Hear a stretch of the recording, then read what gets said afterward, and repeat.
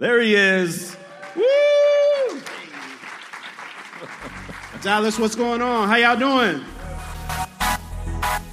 Dynamic voices for a diverse church. This is Pass the Mic. Greetings and God bless. Welcome to another episode of Pass the Mic. Dynamic voices for a diverse church powered by The Witness, a Black Christian collective. I'm your host, Tyler Burns. You can follow me on Twitter at Burns23. Follow at your own risk.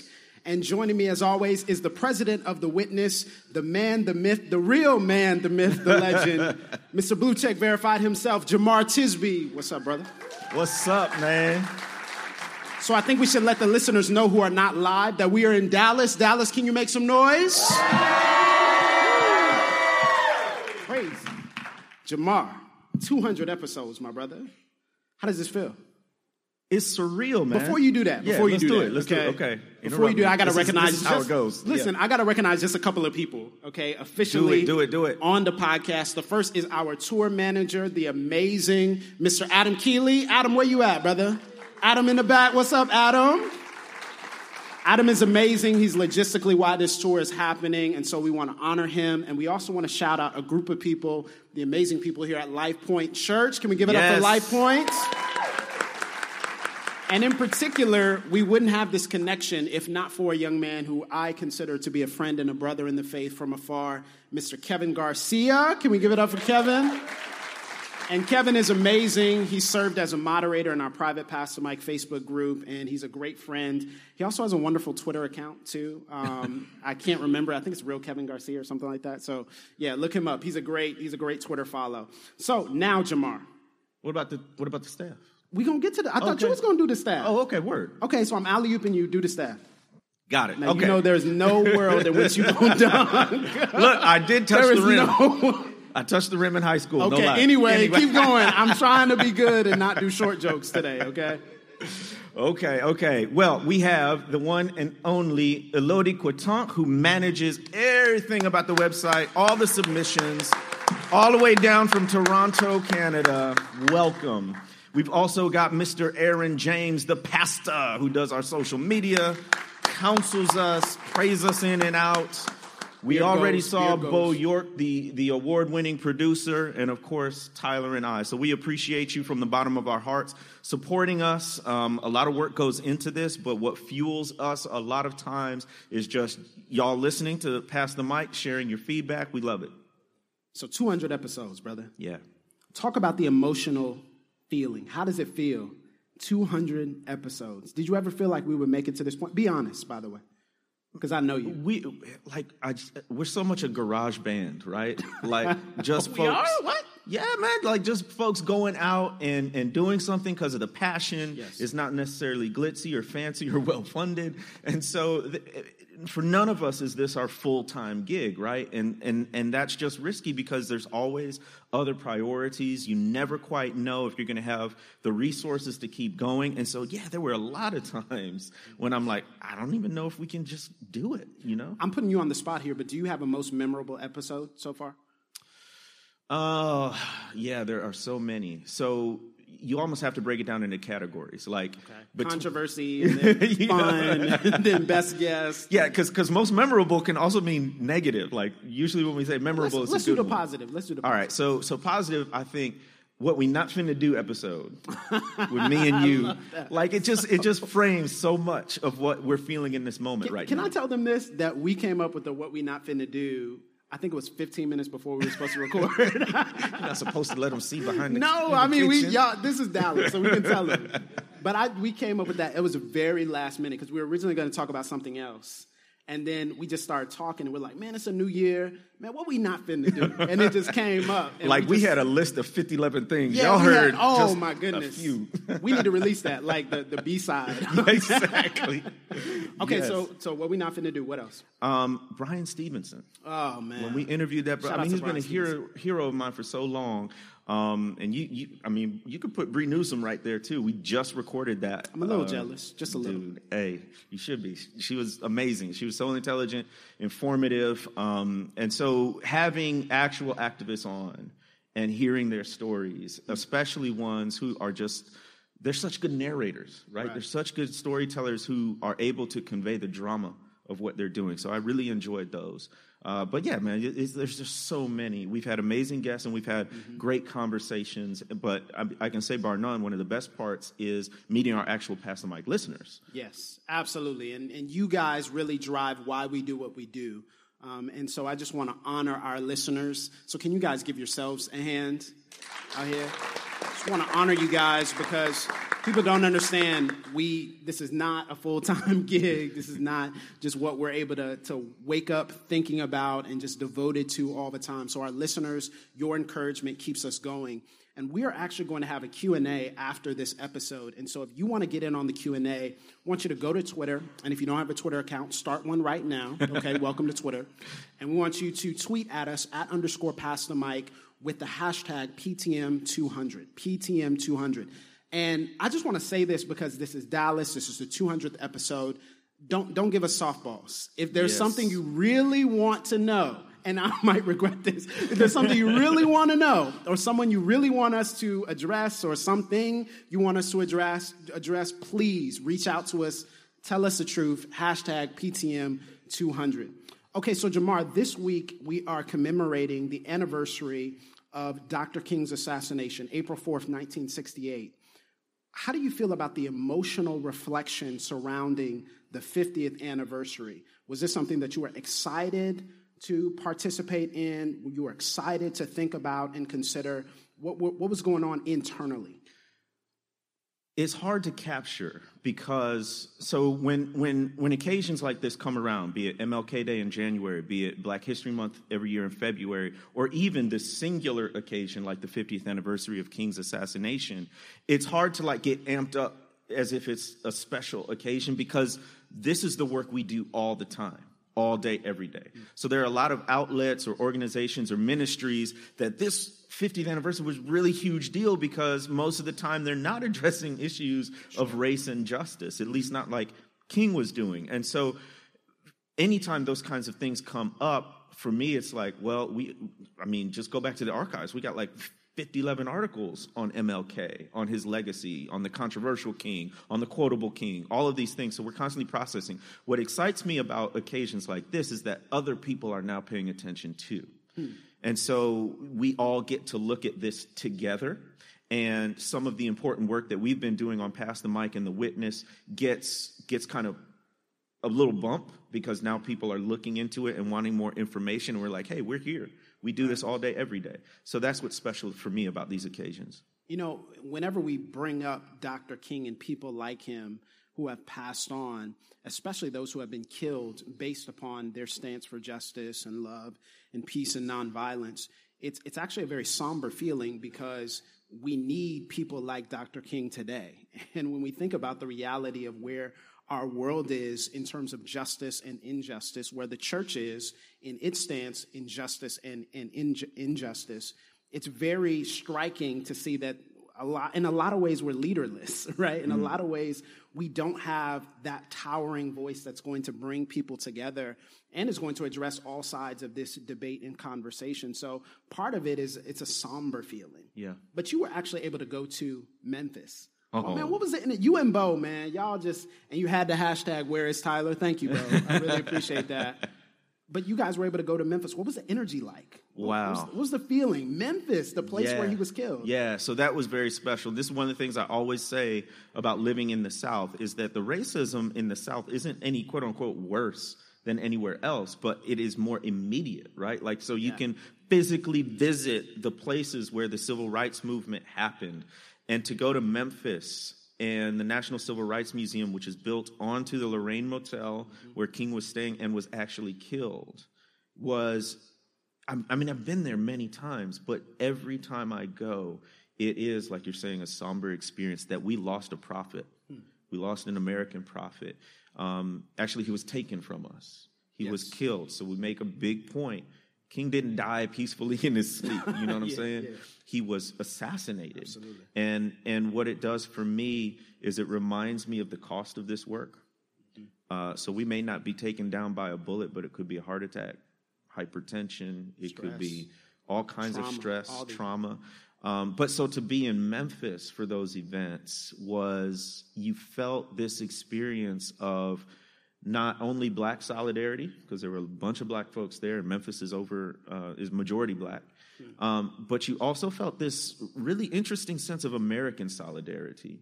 And I think that's tough for people to feel, especially in this age of divisive politics and whatnot. But everybody who gathered there to commemorate King, for the most part, really recognized his singular contribution and wanted to honor him for that. And there was a sense of solidarity in that together as a people, we had lost a leader, and we were coming together to make sure that his dream was not lost. Honoring King.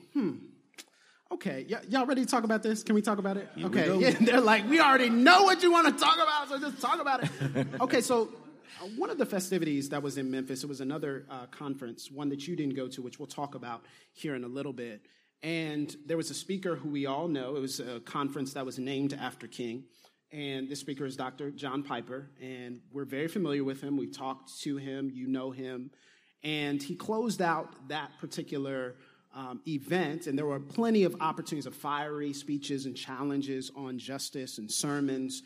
And so we don't want to blanket the entire statement on the event. But what we will say is that I heard his address and his sermon, and it was very off-putting for me. And so I just went to the private Pastor Mike Facebook group, and I just said, man, did y'all see this? And the gist of what was said was that he doubted that King knew the Lord. He doubted King's salvation based upon some of the earlier statements that he had made during his time in seminary.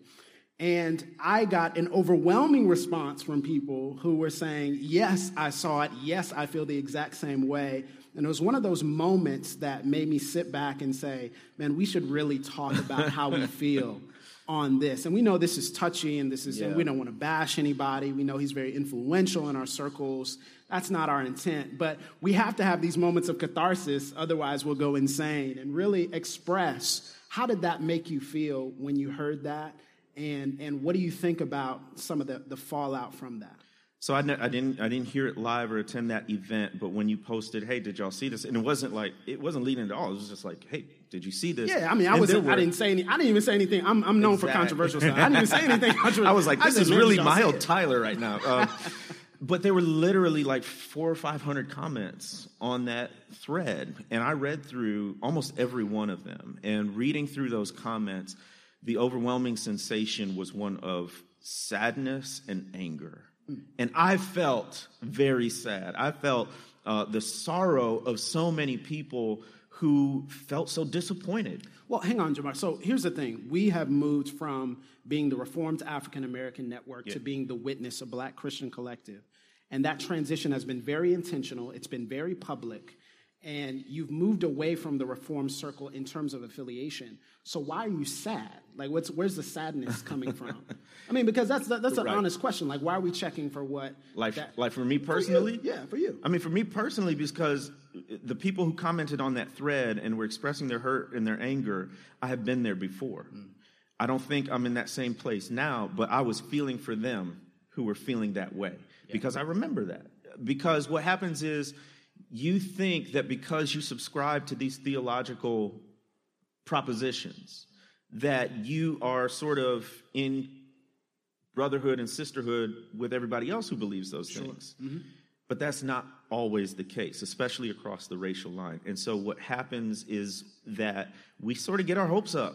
Honestly, we get our hopes up that, here's this robust biblical truth that helps us make sense of the Bible and the world. And here are these other people who believe it. And they're talking about issues of race and justice. So, what more could we want? Exactly. But then there's always something that reminds us of the divide. And usually it's the people of color and the minorities who have to experience the weight of that disappointment. What do you think what did you have the most issue with and problem with in terms of that, the way in which that was presented and framed? Because I thought the framing of it was very curious. I think he kind of framed it in contrast to his own sin of racism and that he had repented of that. It was kind of I didn't really understand it. And I didn't think that that's where we were going based upon the previous 30 or 40 minutes of him unpacking that text. So what was your biggest issue? Well, I mean, and folks expressed this on a thread, and you've expressed it. Number one, the event itself, right, is to commemorate and honor Dr. King's life and legacy, which is not to say that he was a perfect man by any means. There was only one perfect person, and that's Jesus. Come on, so man. we know this, right? But on a date specifically set aside to commemorate the fact that he was assassinated because he stood for justice, because he stood for the beloved community, which is a Christian vision of the kingdom, to wonder aloud about his salvation, I think, points to that divide, right? Mm-hmm. Where we are, I would say, folks in the Reformed tradition are so hype about orthodoxy, but seem to push aside orthopraxy, that we can't see a man like Dr. King, who made the ultimate sacrifice for the sake of love and justice. And we're going to question his doctrinal purity, but we won't question that of a slaveholder, right? Look, everybody talks about... It's early, bro. We ain't even got I'm just saying, already? Listen, Okay, everybody talks about Jonathan Edwards, right? Yes, he held slaves. We don't talk as much about George Whitefield. One, he's British, but he was the Billy Graham of his day. Easily the most popular person, not just preacher, most popular person probably besides the King of England at the time, right? Yes, absolutely. And so he comes to the United States. He starts an orphanage near Savannah, Georgia. Wonderful, altruistic thing to do, right? Well, it's a nonprofit, so it's always struggling for money. Well, X leads to Y, and he gets a plantation, and somebody gives him slaves. And it's so profitable that he not only supports the money not only supports the orphanage, but Georgia, which was founded as a non-slave territory. Absolutely. He ends up writing to the governor and saying, hey, y'all need slaves. This will keep the territory financially solid. Bodies are built for the heat. Bodies are built for the heat. So he's actually advocating for the growth and expansion of slavery. But I never heard that. No. I spent 5 years getting an MDiv. So we won't, our pastors, teachers, the people we look up to in this tradition will mention positively all these figures like Whitefield. Never bring up a question of their salvation. But when it comes to a black preacher, yeah, this man is a pastor in the black church. Bruh, yes. I mean, what do we? Yeah, you have to believe the fundamentals, and he get run out in the South. Get run out in the 50s and 60s, right? You think Daddy King is letting him? I mean, come on, seriously? Yeah, exactly. And so one of the things we got to look at King's sermons, right? Absolutely. What he actually preached in the church. I mean, this man was basically giving altar calls. Like and then. Beyond his doctrine, right? Beyond the seminary papers he wrote, which I wrote some ratchet seminary papers. I ain't going to judge nobody. Release Jemar's ratchet seminary papers. I ain't judging nobody on what they wrote in seminary. I'm going to start a Kickstarter. We going to get them papers. I need to see Start a hashtag. But when you look at somebody's life and example, you will know a tree by its fruit. And this man's fruit reverberates half a century later.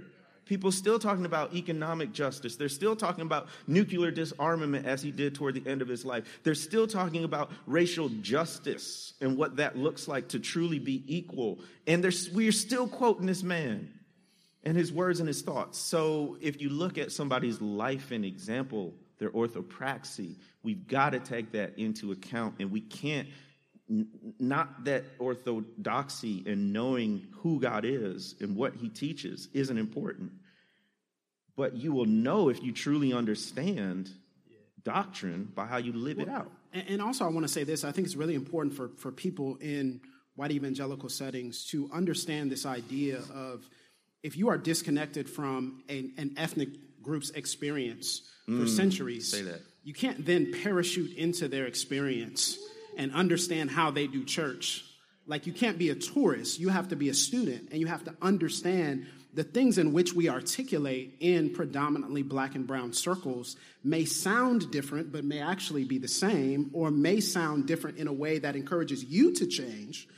But if you look at us as a project, if you look at us as a group to police, then of course you're going to think that we don't have orthodoxy because you're not appreciating who we are. And so it's really strange. And I got to say this, Jemar, because I think this is my biggest problem with that particular moment.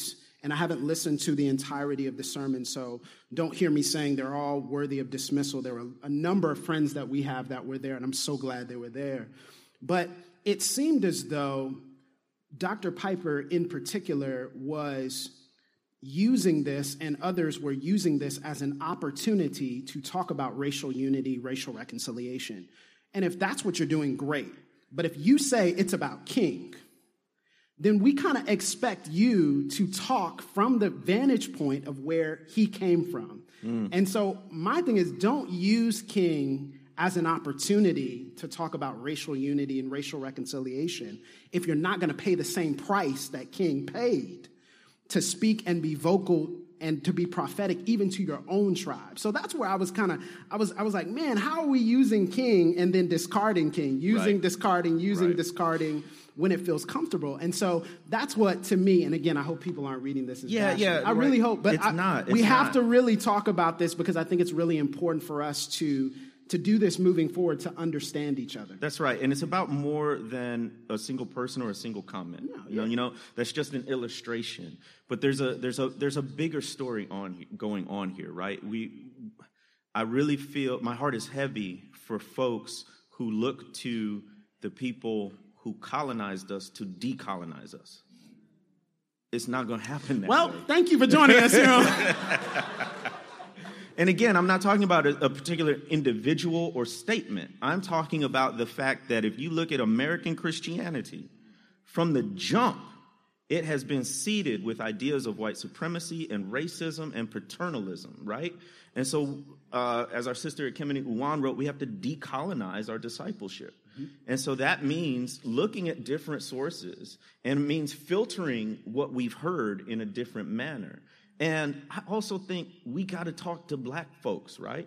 Like, we are just sometimes so eager for acceptance from the dominant culture that we'll smooth over any inconsistencies, any injustices, all just for that open door. We'll let y'all in. All for that seat at the table. We'll let y'all sit at our table, which is built and constructed for us, but we'll throw you a little bone here and let you, sit at the big kids' table. You know what I'm saying? I'm sorry. Wow. Okay. Well, see, but you were in Memphis, but you were at a particular event in Memphis. Yeah. You were at the MLK 50 event sponsored by the National Civil Rights Museum, connected to the Lorraine Motel. Why did you go to that event? Jamar. Okay, well, so it was common. It was just like obvious to me that you go to Memphis, where the National Civil Rights Museum has been put in work for decades, commemorating and remembering King. And so that was there, but also the fact that the organizers were black. They were not having debates about King's, rightness or salvation or something of that. They were talking about, they were assuming the dignity of black people, not having to prove it to their audience. They were also assuming the rightness that justice and proclamation of the gospel go together. And you also mentioned that there was a heavy presence and a censoring of black women. Oh my! Well. Okay, so yeah, so Bo and I went up there for the events. The first event we went to, there were 4 speakers. All of them were women, and 3 out of the 4 were black women. One of them was Bernice King, the youngest child of Martin Luther King Jr. And that put just a personal face onto the whole event, because she was talking about the generational trauma that she and her family had endured, because they lost her father. And then she brought up this point. So they also centered Coretta Scott King. And I love it. In the new exhibit at the Civil Rights Museum, they call Coretta Scott King the architect of the King legacy. And think about it. After King died, that's the truth. Who was going to preserve his memory rightly? So Coretta Scott King had the wherewithal all the way back in 1955 when he was doing the Montgomery bus boycott to start saving his papers, his sermons, newspaper clippings, and she did that throughout his career, 13 years as leader of the movement. So she bequeathed to us a legacy, and then when they wanted to do all these museums, when they had King Day, all of these ways of formally commemorating him, she was the primary person who was like, yay or nay to all these things, and this is how it has to be shaped. So, all of that to say, when Bernice King spoke, she spoke not only of the trauma of losing her father, but after that, she also, in a sense, lost her mother. Yes. Because now her mother becomes the point person for King's legacy. So her mother, who had always been home when King was traveling and raising the kids, now her mother's out of the house because the father has been killed, and she's doing all that work. Not only that, there's also all this other trauma. So she mentioned the fact that her uncle died under mysterious circumstances. Yes. He was found face down in a pool, but there was no water in his lungs. Wow. Indicating probably he didn't drown. Another one, her grandmother. Yes, was killed. Was killed in a church. Killed in a church shooting, right? Yeah. So the person who killed her, I just want to say that the person who killed her, it's chilling because I came across that newspaper article recently, the New York Times article, and the person who killed her said, I believe it was a black man, and he said, black ministers are a threat to the black community and they must be stopped. And so he came in with the intent of doing physical harm to black ministers in particular. They're a threat to the black community. So sent chills up my spine, bro. I'm saying, and done rightly, all Christians should be a threat to the system if it's unjust. Yes. I wanted to go to the events commemorated by the National Civil Rights Museum because of talks like that. Who else did you meet? Oh, my goodness. Okay, so I met. Hey, don't rub it in, okay? I just asked who you met. Just give us a list. I met Bree Newsom. Of course. Who is a phenomenal shout out activist. to Bree Newsom. Yes, so we have a podcast episode with her. Check it out. And so she's one of our contemporary civil rights leaders. And it was wonderful meeting and actually getting to converse with her.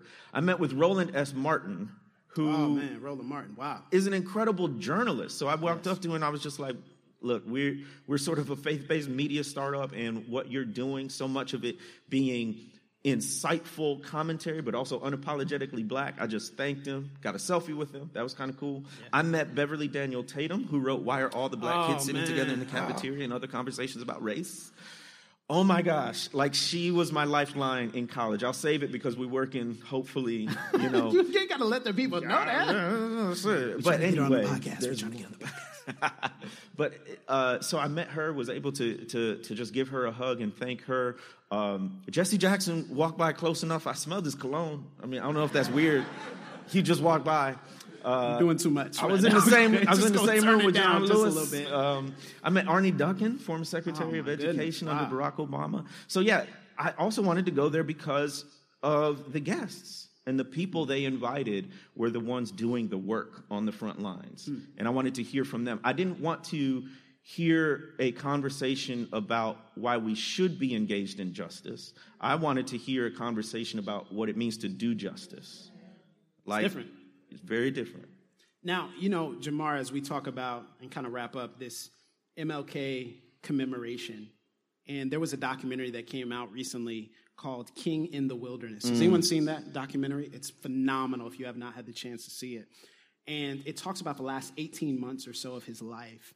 And when I saw it, I saw the distinct reality that King, in a way that I hadn't seen before, you know this, but in a way that I hadn't seen before, that King literally was a man without a home, really. I mean, he was really a nomad in the sense of he didn't really land in any particular spot. I mean, he would challenge black ministers. He would challenge the American white moderate. He would challenge the White House. He would challenge all of us. And so he was really and truly in the wilderness. And as we come up on our 200th episode, it really led me to a moment of reflection to say, you know, we're kind of in that spot. I don't want to say we're Dr. King. We're kind of in that spot of being nomads. We're kind of in that spot of being in the wilderness. Now, I don't know about you, but I don't feel like when we talk about the synthesis of faith and justice, the closest thing to a home I have is the witness. And so as we talk about that, I feel like whenever we step into some of these events and step into some of these circles, there's a distance between, Aaron and I talk about it all the time, we feel like we're going home, but we feel like we haven't found the home yet. Oh, yeah. How do you feel about being in the wilderness? Does anyone else feel like they're in the wilderness, by the way? Raise your hand. Wandering in search of a home? Yeah. How do you feel about that? Absolutely. That's a perfect analogy, right? So it's just so interesting in Genesis 12 when God calls Abram out of Ur of the Chaldees. He says, go to a place that I will show you. That I will show you. Yes. He doesn't say X marks the spot, go there. He says you're going to just wander and you're going to be following me wherever I lead you, but you're not going to know the ultimate destination until you arrive. But what it's about is faith in God, that he's taking us on a journey. And although we don't feel at home in the world, we're at home with the Lord, right? So, but I very much feel that sense of wandering, especially as we look at the witness. So on October 31st, 2017, the 500th anniversary of the Protestant Reformation, we changed our name. We pivoted to the witness. And what that was a sort of organizational statement, and this isn't all it was, but part of what it was an organizational statement that we're leaving this particular land, this theological homeland, and we are headed towards something else, but we don't quite know where it is yet. We don't know where home will be. And so in the meantime, in the interim, we're in this wilderness wandering, and it can be lonely because you feel like you don't have a place. Yeah. I mean, we sleeping in tents, not brick houses, right? Right. And so we do want the witness, though, to be that group of people, because thank God we don't have to wander in the wilderness alone. And so the witness is that group of people.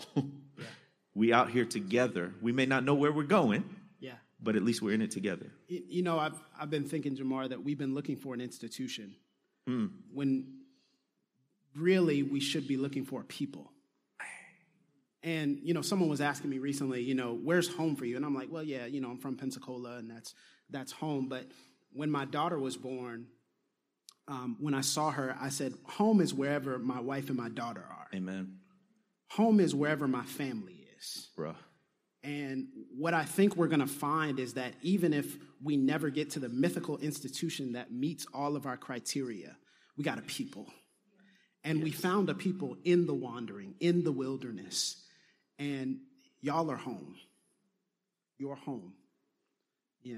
Man, why you gotta... It's good, bro. Why you gotta do that? It's poignant. I'm just saying. I'm just dramatizing the moment. No, it's so real.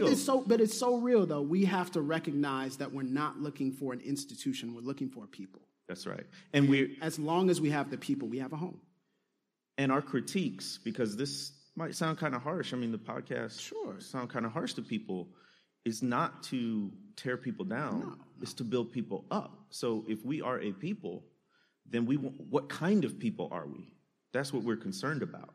And so as we bring up issues of race and justice how it is addressed or misaddressed, it's about speaking the truth in love. Why? So that we can build each other up. Yes. And so the body grows, and when each part is functioning as it should function. Yeah, we don't expect perfection. We don't expect perfection from anything, but what we do expect is faithfulness. And what we do try to do as best as possible is recognize that the greater the platform, the greater responsibility to speak the truth in love. And so, man, I don't know about you, but if we're going to be in the wilderness, I'm glad I got you with me, brother. Hey, likewise, brother. I'm glad we got Dallas with us in the wilderness. And that's it. Great. Well, thank you guys so much. Did y'all enjoy that? All right, if you